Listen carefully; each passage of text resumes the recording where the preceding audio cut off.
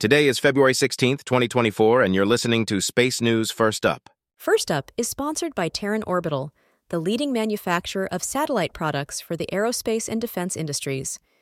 Terran Orbital provides end-to-end satellite solutions to meet the needs of the most demanding military, civil, and commercial customers. Learn more at terranorbital.com. Here are today's top headlines in space. The White House says that while it is concerned about a new Russian anti-satellite weapon capability, it does not pose an immediate threat. The Space Force has canceled a multi-billion-dollar classified satellite contract with Northrop Grumman. Iridium says its current satellite constellation should be able to operate for at least another decade. Companies developing commercial space stations are asking for regulatory and financial support from NASA and Congress. Uruguay is the latest country to sign the Artemis Accords. First Up is produced by SpaceNews, the industry standard for professional space journalism. Visit spacenews.com for breaking news, policy updates, and original analysis. We begin today with news that the White House says that while it is concerned about a new Russian anti-satellite weapon capability, it does not pose an immediate threat. The president's national security communications advisor, John Kirby, said Thursday that the administration had been tracking the threat posed by the system for several weeks and had been working on plans to release details about it when the chairman of the House Intelligence Committee, Representative Mike Turner, Republican Ohio, disclosed it Wednesday. Kirby did not discuss details about the ASAT system, but said that while it is troubling, it is not an immediate threat. There has been widespread speculation about that Russian system, with growing belief it is a nuclear-powered satellite rather than a nuclear weapon. Bloomberg reports that the Space Force has canceled a multi-billion-dollar classified satellite contract with Northrop Grumman. The company said in a recent regulatory filing that it was notified of a termination in its restricted space business, a reference to a classified program in January, and reduced its backlog by $2 billion.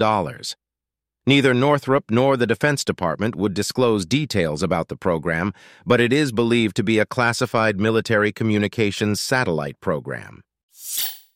Iridium says its current satellite constellation should be able to operate for at least another decade.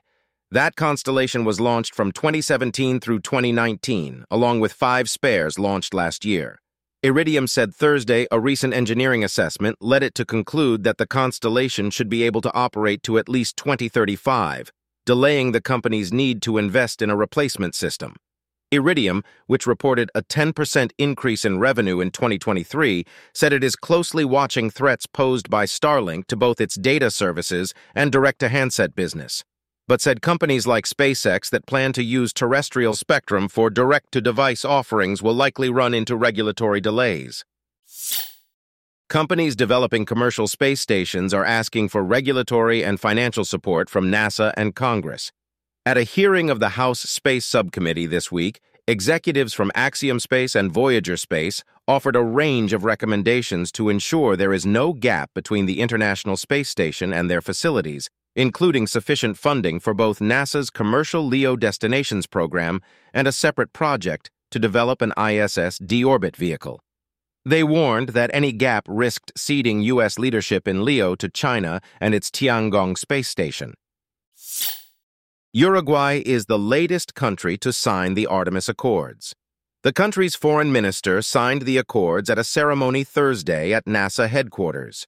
Uruguay is the 36th country to sign the accords, which outline best practices for safe and sustainable space exploration, and is the second in as many weeks after Greece signed last Friday. In other news, India is preparing to launch a weather satellite that will mark the start of a surge in launch activity. A GSLV rocket is scheduled to lift off Saturday at 7 a.m. Eastern and place the INSAT-3 DS satellite into orbit. The launch is one of an estimated 30 launches by the Indian government and private entities projected to take place over 15 months, according to a manifest released last week by the Indian National Space Promotion and Authorization Center, InSpace. Those plans face challenges, though, that include only one operational spaceport and competing demands among government programs and with commercial providers. Spaceflight Now reports that SpaceX's 300th Falcon 9 launch placed a set of Starlink satellites into orbit Thursday. A Falcon 9 lifted off at 4:34 p.m. Eastern from Vandenberg Space Force Base in California and placed 22 Starlink satellites into orbit. The launch was the 300th flight of the rocket since its introduction in 2010, and the third in less than 24 hours. The Wall Street Journal reports that Ukrainian intelligence believes Russians are using thousands of Starlink terminals in occupied regions of eastern Ukraine.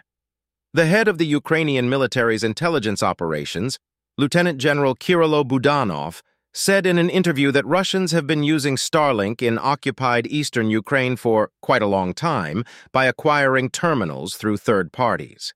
SpaceX said several days ago it did not believe that Starlink terminals had been sold, directly or otherwise, to Russia, but did not comment about whether the service was operational in occupied regions of Ukraine. Science News reports that NASA has a final accounting of the asteroid sample returned by the OSIRIS-REx mission. NASA said Thursday that, after opening the sample return canister and carefully removing the material inside, scientists measured 121.6 grams of material from the asteroid Bennu. That is double the mission's goal of returning 60 grams of asteroid samples. Although before the sample return capsule arrived on Earth in September, project scientists believed there could be as much as 250 grams of asteroid material inside. NASA's Johnson Space Center said they and Texas A&M have agreed to build a research facility at the Johnson Space Center. Under an agreement signed Thursday, Texas A&M will construct a facility to enable human spaceflight research and development that enables the commercial space economy. The facility will be built at Exploration Park, a 240-acre portion of JSC that the center is offering to companies and organizations as a research park.